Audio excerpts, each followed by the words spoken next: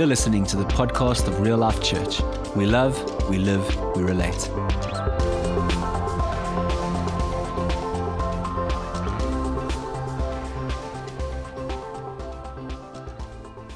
This morning, Father God, I have an expectation for signs, wonders, and miracles. No matter what that looks like, that people are set free, people are made whole, people fall more and more in love with you every moment of every day. May we experience something significant of you this morning. Why don't you put your hands up, please? Say, I declare healing over Stewart.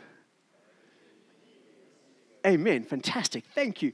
How many of you think it's good for believers to go to the hospital to pray for the sick? How many of you think there are sick people in hospital? So we say believers should walk into a building that holds sick people and pray for them. Now, I'm in agreement with you. But the thing for me that's amazing, as soon as believers get sick, they just stop going to church.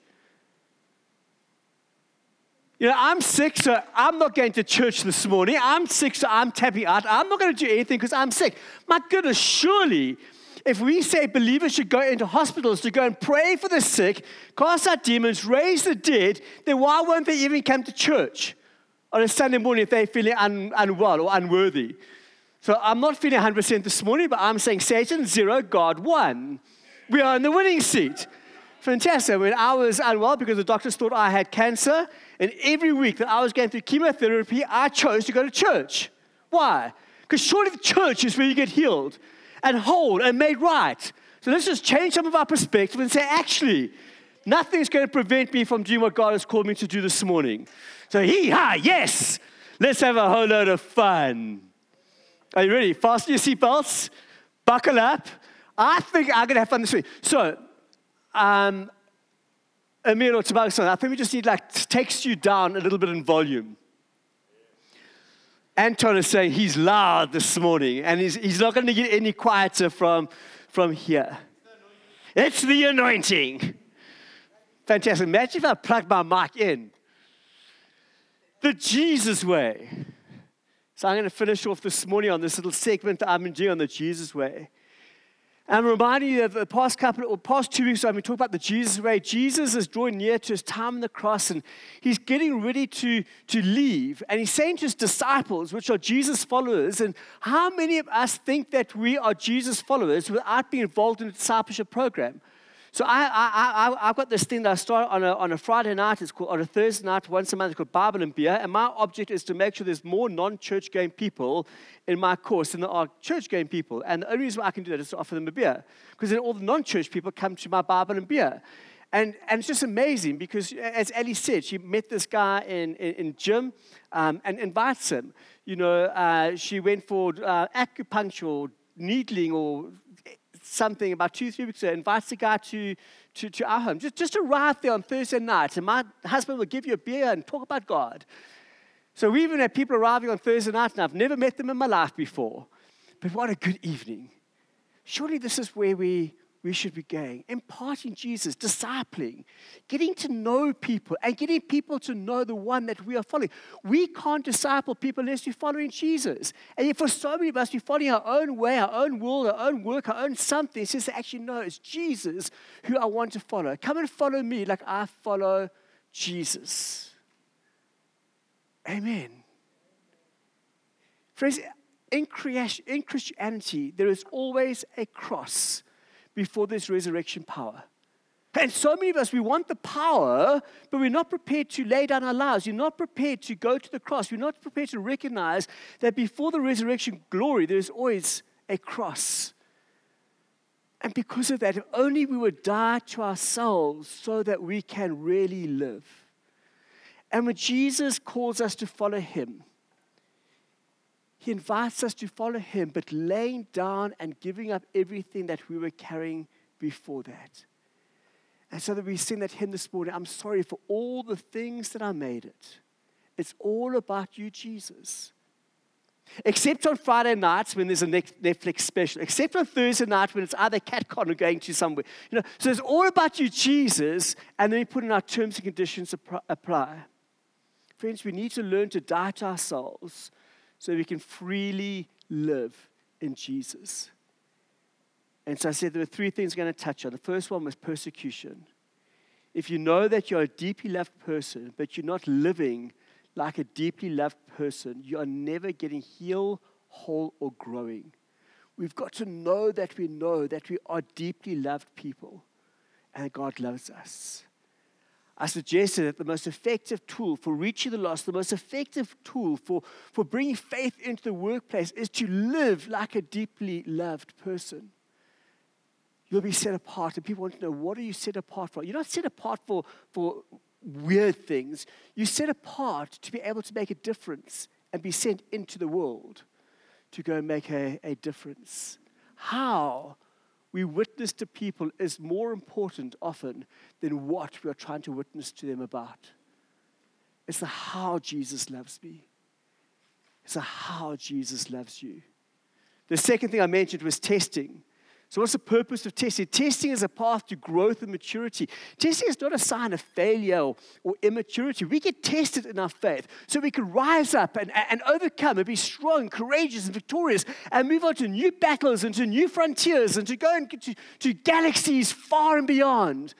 Father God, won't you apply tests and opportunities for me so I can do more this week than I did last week? And I want to do more in the kingdom of God next year than I did last year.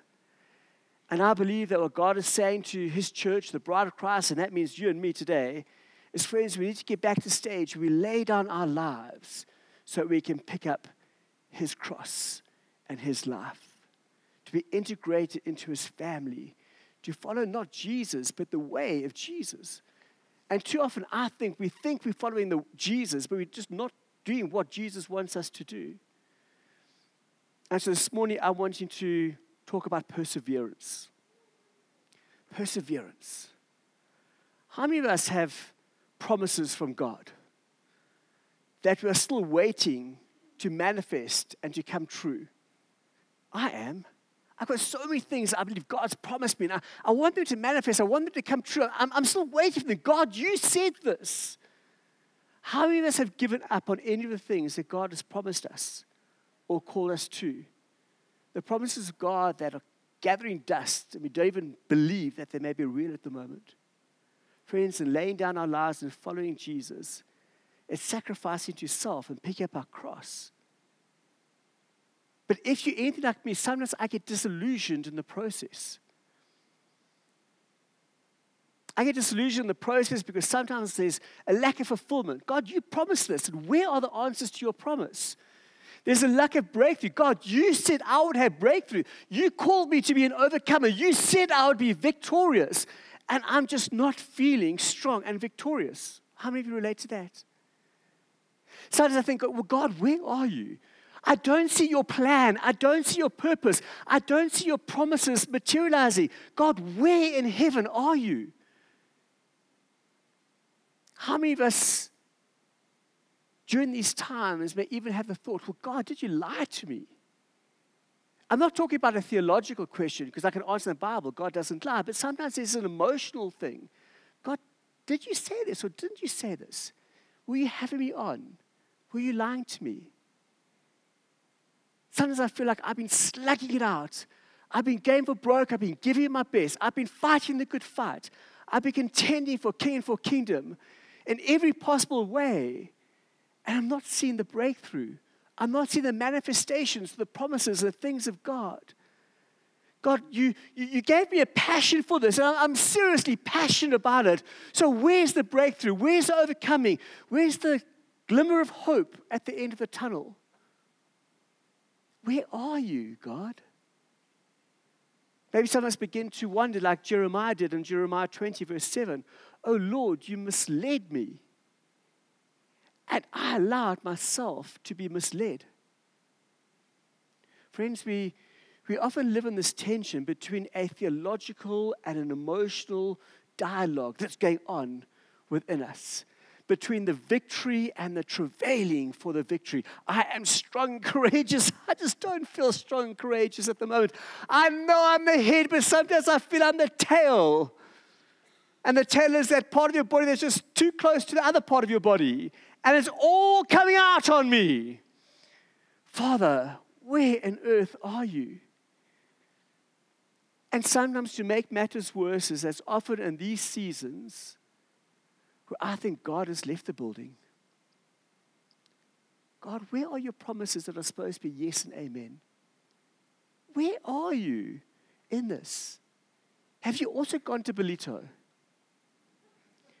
When we don't hear his voice, friends, that's where we need to remember that we must die to ourselves to truly live for Jesus. Friends, that's when we honestly need honesty with one another. And that's why I'm doing the men's group on a Thursday evening, trying to help men become honest with one another. Because sometimes we can believe I'm the only one that's feeling that God has emigrated or semi-grated. I'm the only one that's believing that God doesn't love me. I'm the only one that believes that maybe God lied to me when he promised me and he said that all things would work to the good of those who love him. I just don't feel it. I just don't get it. And so we start to hide our emotions. But friends, we mustn't hide our emotions. We must deal with how we're feeling. We just need to deal with how we're feeling and bring them in submission to what God and faith and what God calls us to. It's the Jesus in you, hope and glory. But how can we have Jesus in you? Jesus just is so full of Stewart. You know, the more Stewart that's in here, the less chance there is for Jesus. The more Jesus that's in here, the less chance there is for Stewart. Oh, Stewart, won't you come out that the God in me can manifest? And sometimes when I'm going through my moments of wobbly, and Amy shared her Tuesday moment of wobbly, and I think we all have a moment of wobbly. Then we go to like passages like Hebrews 11, the great faith go-to chapters. Yes! You know, I just, when I'm needing to be encouraged, Hebrews 11 is a good one. Oh, by faith, oh, by faith, oh, by faith. You know, oh, by faith, everybody overcomes and is strong and victorious. People hold you on to the promises of God, and God delivers. I love it. It's just proof that God delivers on his promises. There's a whole pattern in this chapter. God gives someone a promise, and the people hold on to the promise, and God delivers his promise. This is the delivering God. This is the whole storyline. And so we have folk like Abraham. God gives Abraham a promise, and Abraham stands on his promise, and Abraham has a child, and God delivers by faith. And we read this paragraph in Hebrews 11. In 3 verses, Abraham had a promise. God delivered, his promise was fulfilled. Less than 30 seconds. I just love how God delivers all of his promises in less than 30 seconds. But friends, we can read these and we become so flippant about it. But the reality is that promise didn't take 3 verses and 30 seconds. That promise took 25 years.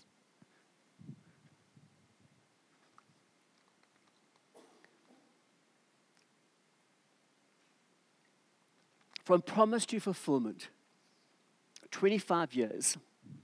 How many times did Abraham get annoyed or fed up or frustrated with God? It's easy to read about a promise in somebody else's life, and it's more difficult to understand and travail and try and work through the promises in our own lives that aren't manifesting. Whereas in somebody else's life, it can be easy, but when it's in my own life, it's painful. Lord, you promised me something. You didn't say to me, it's going to take 25 years for it to materialize, 25 years to happen. I might not have believed the promise was from you if I knew I had to wait half my life, quarter of my life, whatever the case may be, in order to see it. And this is pattern. In Hebrews 11, verse 32, and what more shall I say? I don't have time to tell you about Gideon and Barak and Samson, Jephthah, about David and Samuel and the other prophets, who through faith conquered kingdoms, administrated justice, and gained what was promised.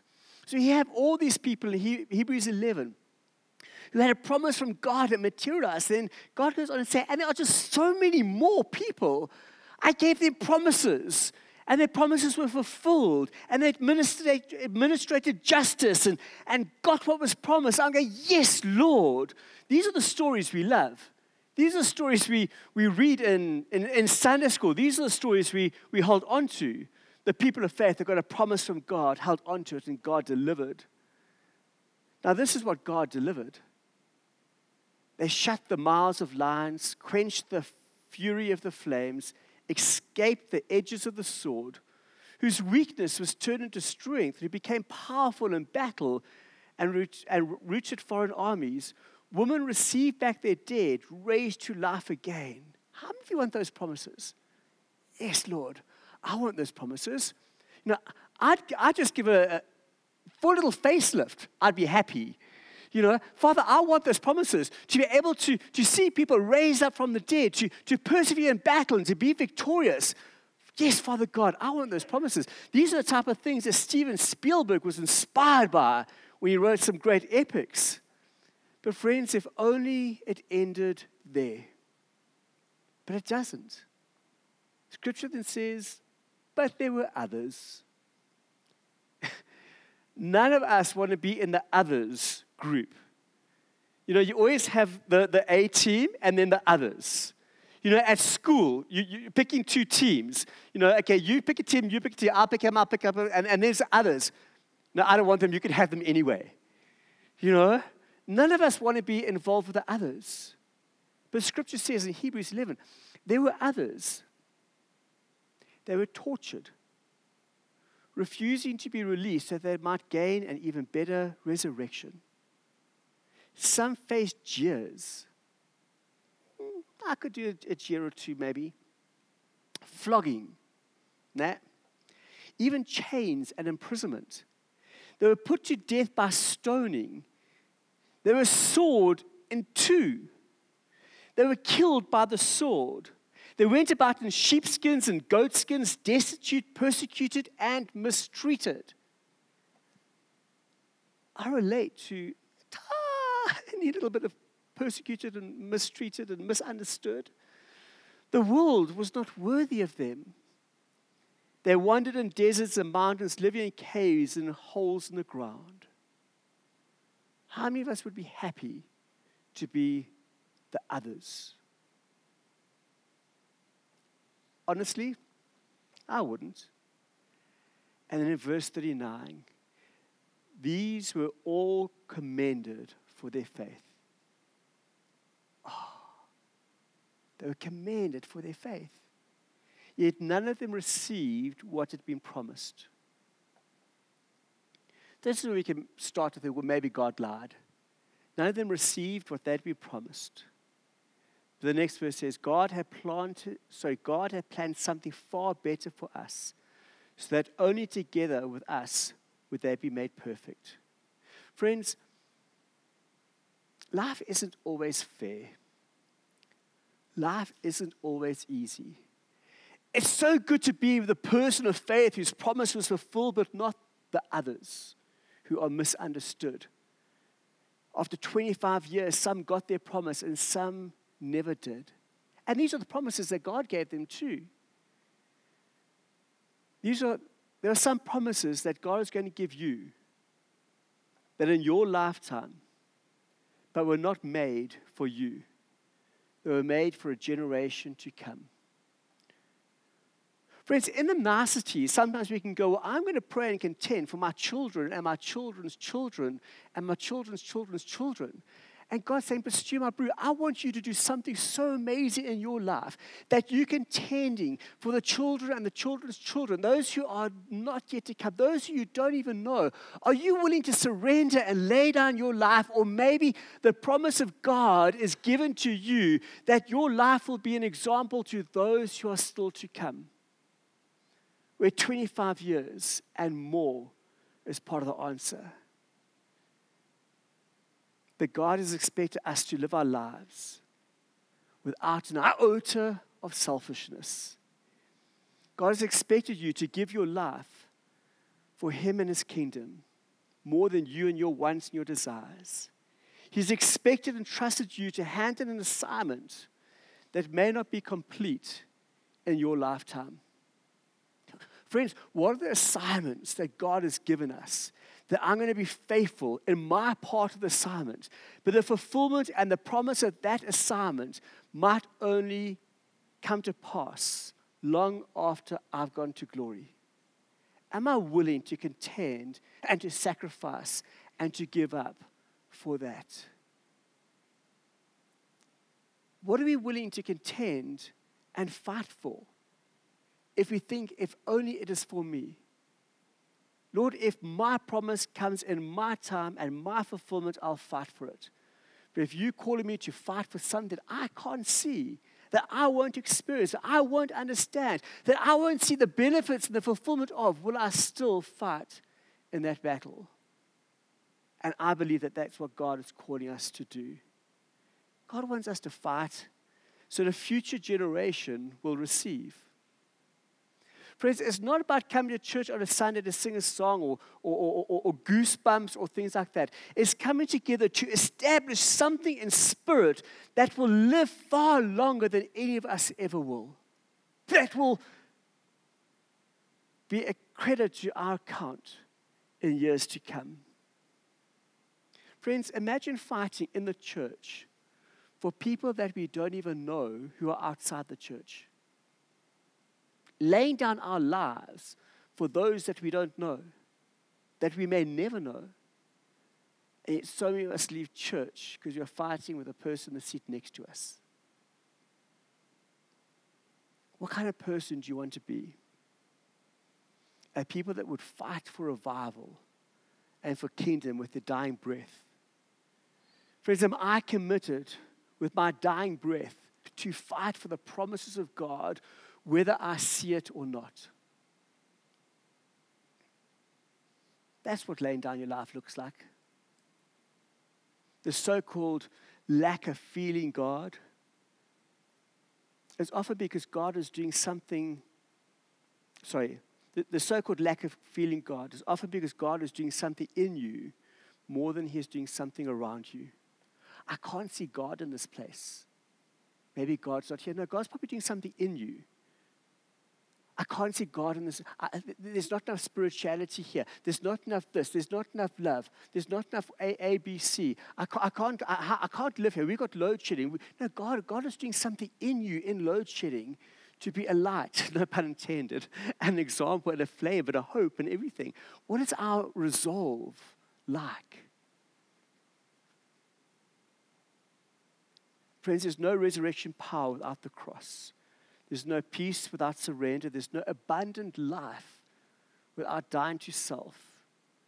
And this isn't my idea. It's God's idea. But God can't live in you if you're so full of you. I had another word there, but we'll just leave that one out of the moment. Aggie got the joke. Hey, Ags. Oh, you and I both, girl. Friends, God doesn't expect you to be perfect. God expects you to be humble. Lord, thank you for your promise. Your kingdom come, your will be done. But Lord, by Tuesday. Authentic humility begins with honesty and ends with responsibility. Personal responsibility. And somewhere in the middle between personal responsibility and honesty of the kingdom of God is dying to self. Because when we die, Christ really lives in us. So what is Jesus saying to us this morning? Where is Jesus calling you to persevere this morning? Where are the areas in your life where you say, actually, God, I've given up on the promises that you've given me? I've given up on fighting for my friends. I've given up on fighting for my church. I've given up on fighting for my community. I've given up on fighting, contending, praying, getting on my knees. I've given up on you, Jesus, because you said you would come through for me and you just haven't. So I'm going to do it on my own. I'm going to give you a little bit of a boost in this area. Where's Jesus calling you into spaces of testing? Where Jesus says, Stu, I want to test you, to grow you and mature you. And so often for most of us, as soon as we go through an area of testing, of where things get hard or difficult, our first reaction is, get behind me, Satan. This can't be of God. Do you know how difficult it is? You know, God asked me to wake up at 5 o'clock in the morning, and I'm not a morning person. It just can't be Him. God created me. He created me to be an evening person. He didn't create me to be a morning person. So it just can't be God.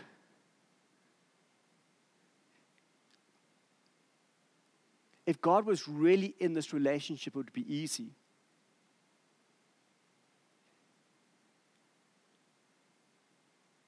If God was really in this ministry, there would be money. If God was really in my work, I get a promotion, I get a bonus. Can't be God. It's difficult. It's hard work. It's fighting. Where are the areas that God is testing us and we are ready to tap out or just not embrace the fact that God is in this? I started off this series by saying we become more miserable when we make things about ourselves. But I believe that a significant challenge to the church today is that we need to stop making it about ourselves and making it about Him, His kingdom, His people, His plans, His purpose, His way.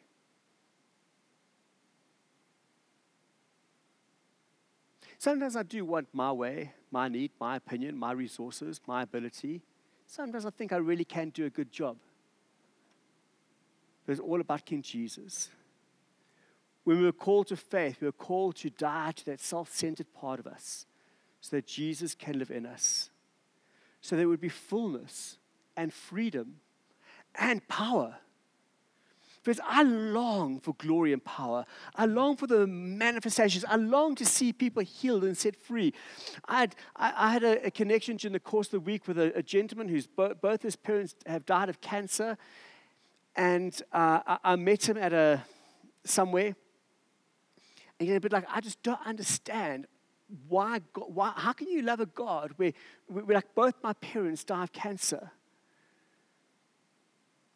He said, like, I'm so frustrated, upset with church. And we met through other things, and eventually, like, his brother-in-law said, go and have a coffee with Stewart. Gave him my number. He says, you're the only pastor whose number's ever been in my phone. Because there's something relatable about your take and your slant and things. I can be like, I don't have to have the answers. I don't have to convince you. But I want the resurrection power of Jesus to manifest through the testing and the questions that you have. I want you to find your wisdom and your answers before I try to give you my wisdom and my answers. We're going to get together in a week's time. Friends, the difficulty is that Jesus never called us to the cross because the cross is painful. He called us to the cross because without the cross, your life will be painful. We think laying down our lives is a painful process. I'm wanting to challenge you and say, if you don't lay down your life, it's a painful process.